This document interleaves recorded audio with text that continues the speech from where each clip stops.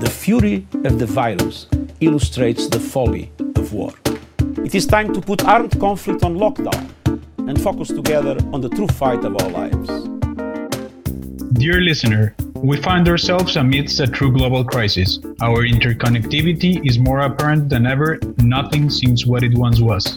Now is the time to radically realize a world which halts violence and conflict and stops excluding women and youth. As trees continue to breathe, peace builders worldwide continue to work on a more peaceful world for tomorrow. This season is all about the peace builders making this needed change possible. Listen to their inspiring stories and reimagine this new reality with us. Welcome to the Peace Corner podcast, brought to you by GPAC, UNOI Peace Builders, CSPPS, and Past Peace.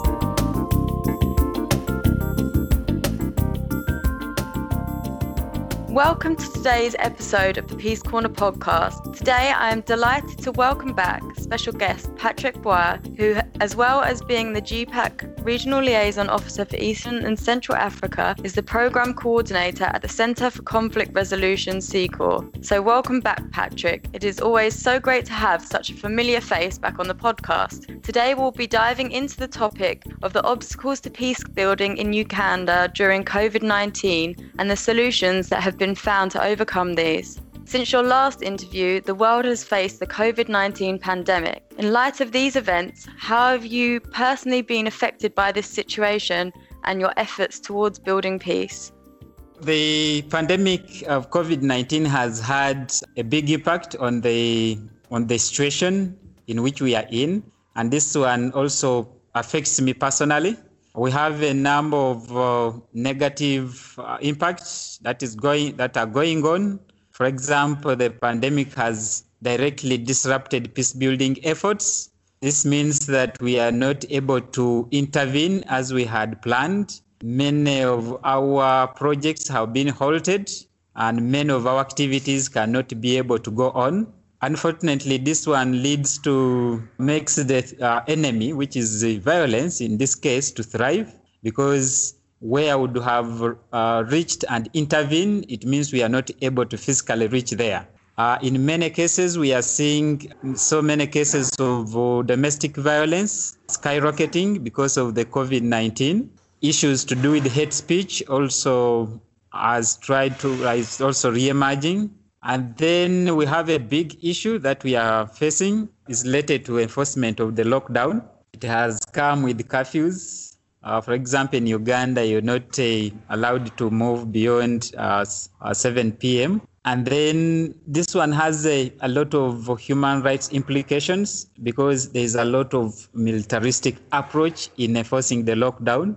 We have seen situations where pregnant women are not able to access health centers. They end up delivering at home. We've seen the elderly being arrested and thrown on police pickups and, of course, taken to prison because they are not able to walk as fast as other people to reach home before the curfew.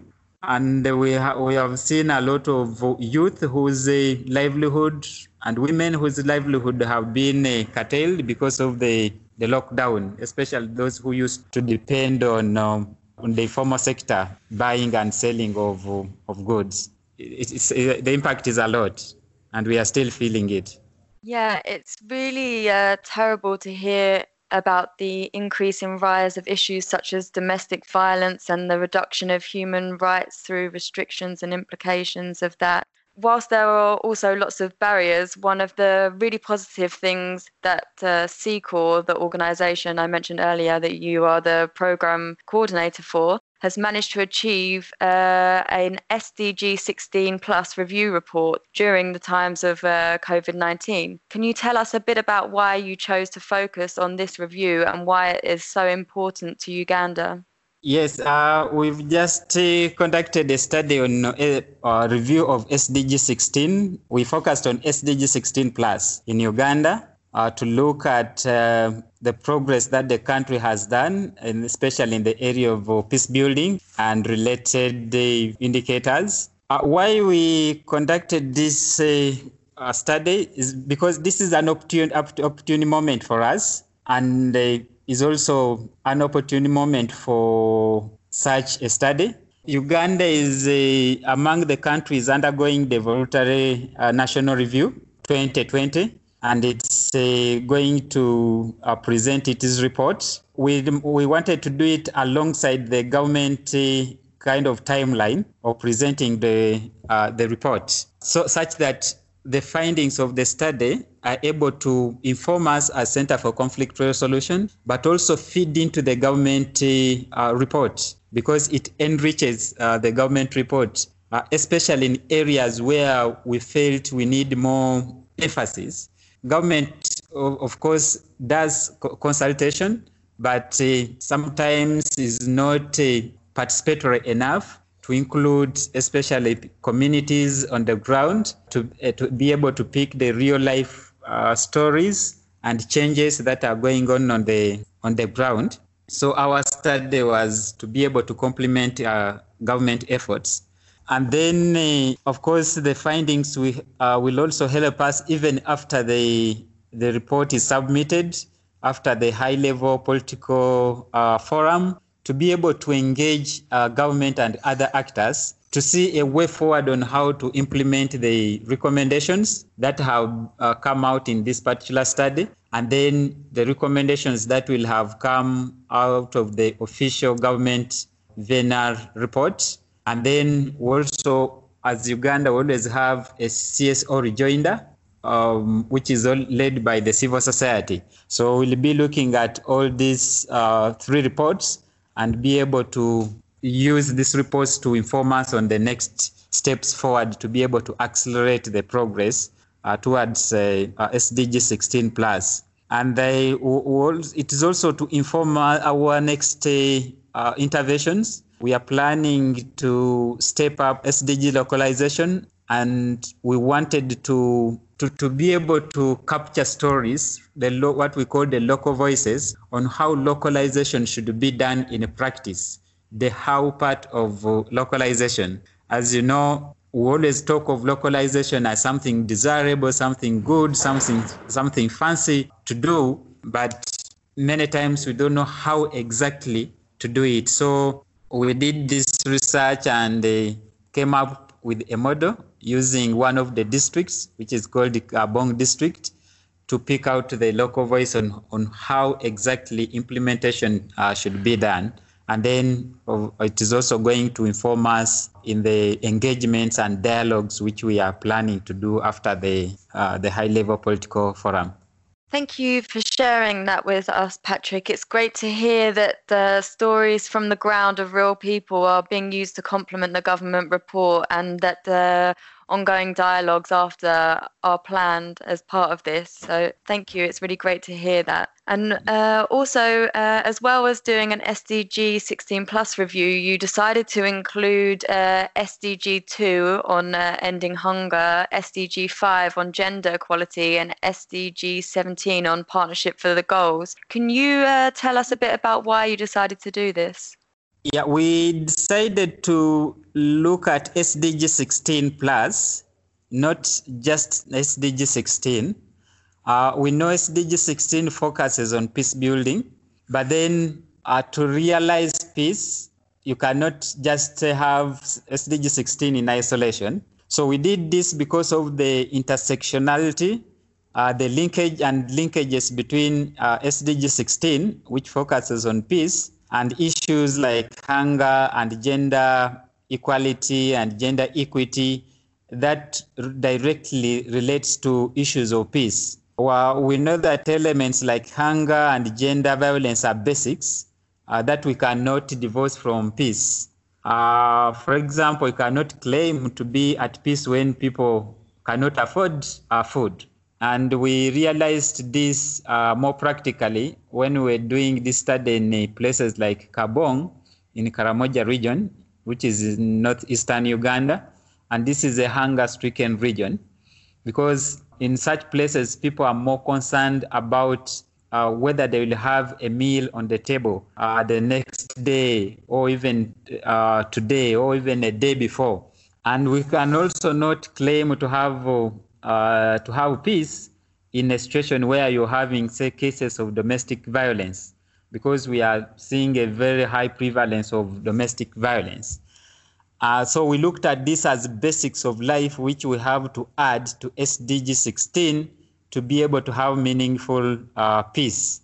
And we also included SDG 17, which is on partnership, because this is a very key element in the realization and the implementation of SDGs. We did all this because of this intersectionality, and this demonstrates the essence of not looking at SDG 16 in isolation, but broadly looking at SDG 16, because we are saying we cannot have SDG 16 alone. Peace means more than just SDG 16. So that's why we brought in other related indicators. I really like the way you talked about meaningful peace and making sure that peace is in all aspects, and that's why you included the other SDG goals. And this brings us on to our next question about the review report. How did COVID-19 impact your research, and what barriers did you have to overcome when carrying this out? You're right. COVID-19 had an impact on our study because we conducted this study in May. The field study was in May 2020. And this is at a time when we had a lockdown in Uganda. So it means, for example, that we could not carry out focus group discussions because we had envisaged to do focus group discussions. We could not because of the limitations around public gatherings. So we had instead to increase the number of key informants and survey respondents, just to ensure that we do not compromise the quality, so to ensure that we still have reach out to a bigger numbers, as big as possible. We also had to change some of the methods of data collection. For example, we had to do a number of interviews through phone calls and emails. Even the validation was done online. Now, when you're doing interviews on phone and on emails, of course, you miss the physical touch, because when you're doing interviews there, you also want to observe the non-spoken words, the non-verbal, which also have an implication, but we could not do that. And also, when you look at the findings, at this moment of COVID-19, we realized that some of the conflict issues and cases of violence had increased to outlier levels.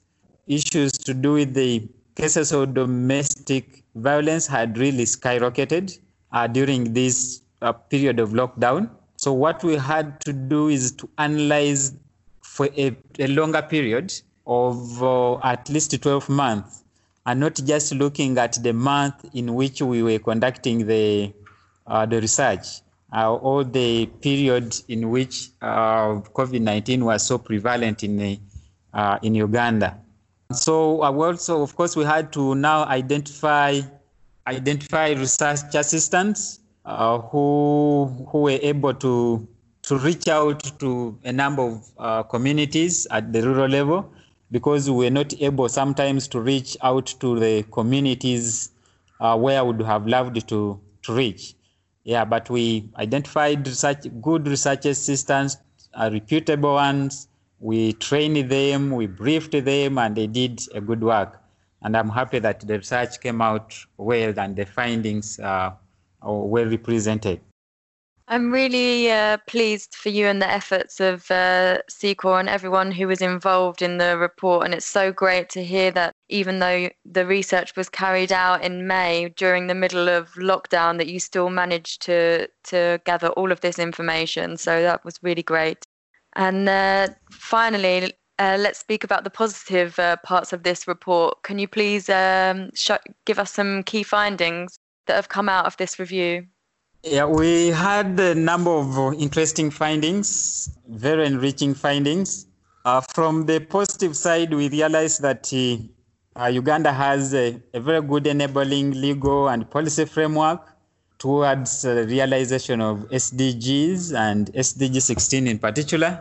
It has put in place a very good comprehensive coordination framework and the SDG Secretariat that is aimed at coordinating efforts. But our biggest challenge is in ensuring that the frameworks, the policy framework, the coordination frameworks are translating into meaningful change in the lives of people on the ground, because that is where our biggest focus is. So we realize that the implementation has been generally weak, especially at the local level. Much as we have good policies, enabling frameworks, we realize that there is not meaningful change yet on the ground. We also realize that there is a generally low awareness on SDGs generally, and of course in particular SDG 16 plus. In places like Kabong district and other districts like Yumbe, like Lira district, like Kasese district, like Emitiana district, we realize that roughly 80% of community members have no idea about what SDGs are. And this one, of course, limits their participation, because if you don't know about something, then it means you cannot actively participate in it. We also realize that on a positive side, Uganda has been able to significantly contain insurgencies, that is mainly armed conflicts. It has been able to disarm communities and create macro level stability, which is good for peace and SDG 16 plus. However, at local level, different forms of violence are still significantly hindering SDG 16 plus progress, especially at community level. There are so many cases of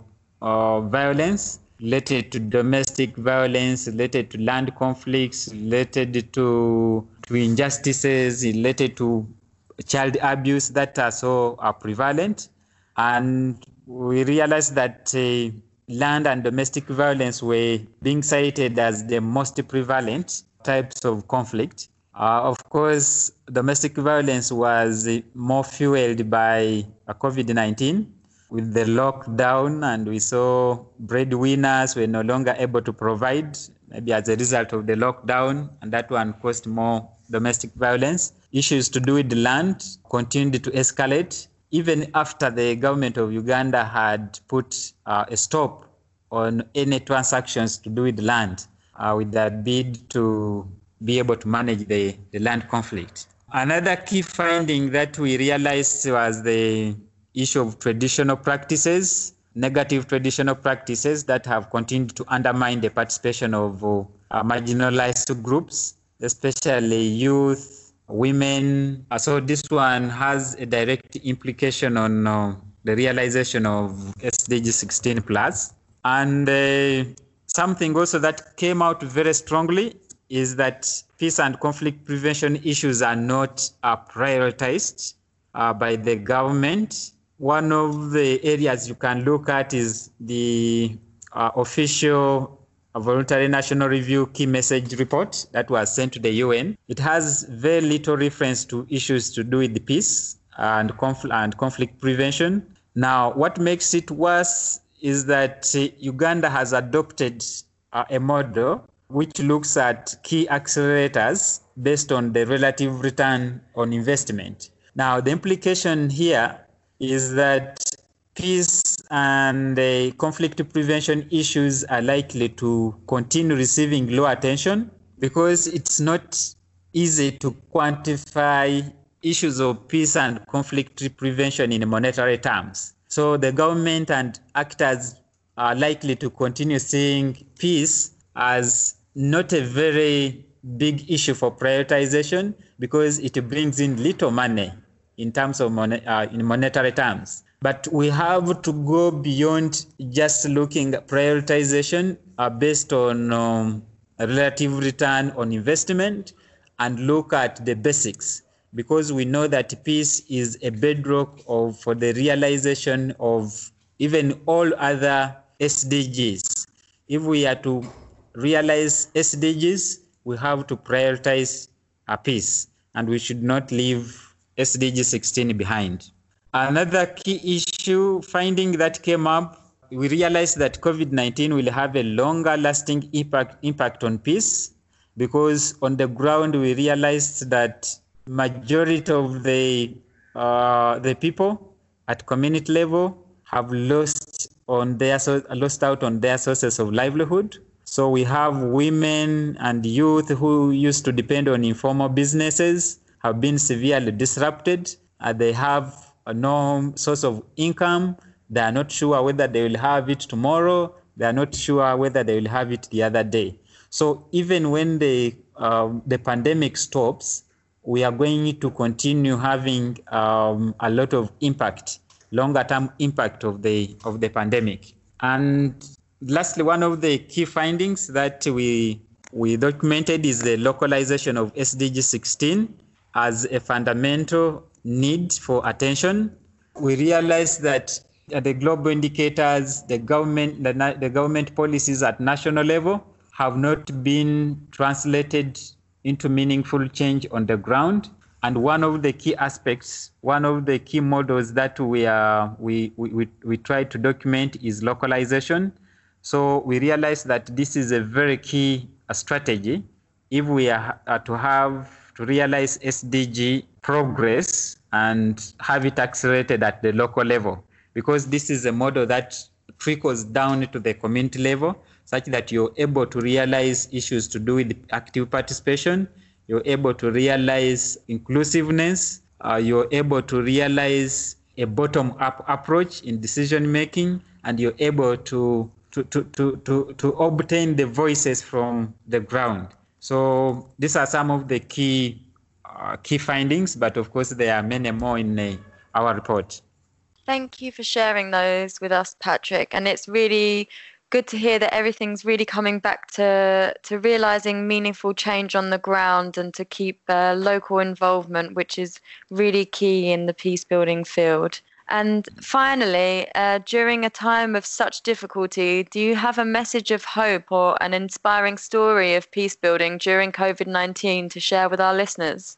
Well, there are a number of positive elements that we have we have realized during the pandemic. One, it has tried to teach us to be able to think outside the box, because during the pandemic we're looking at what can we do.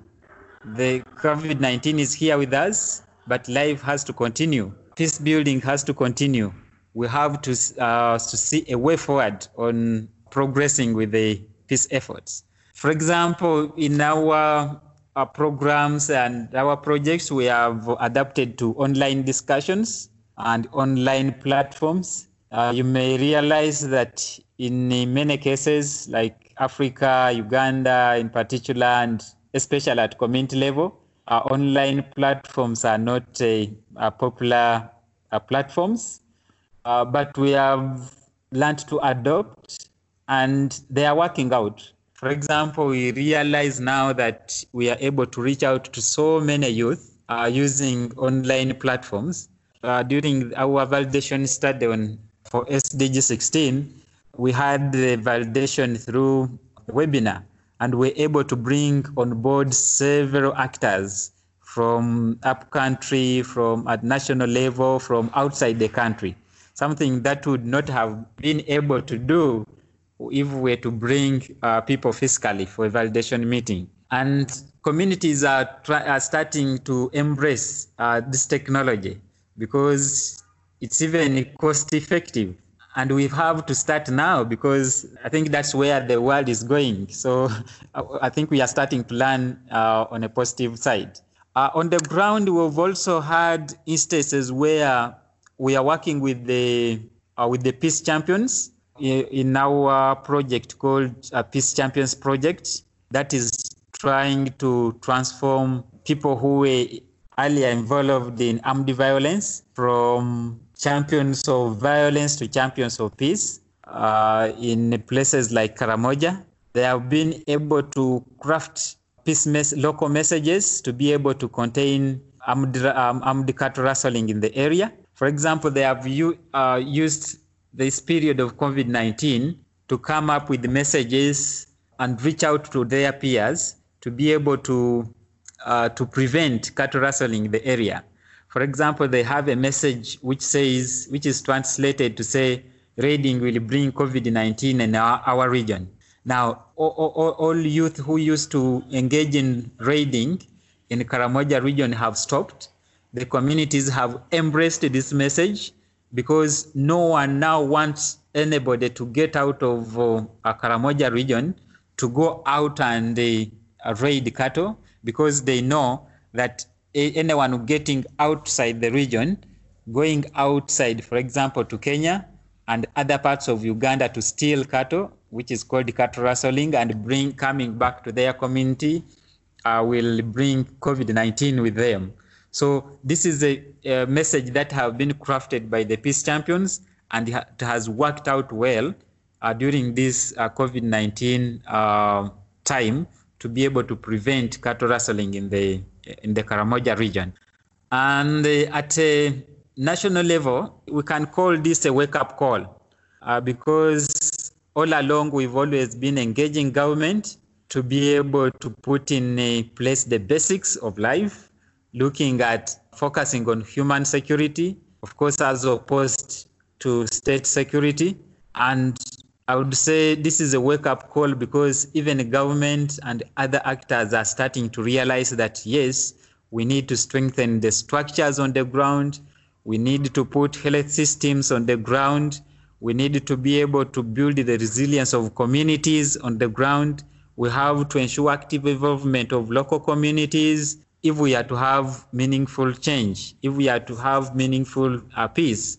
So this COVID-19 has woken up the many actors to say we need to put things right.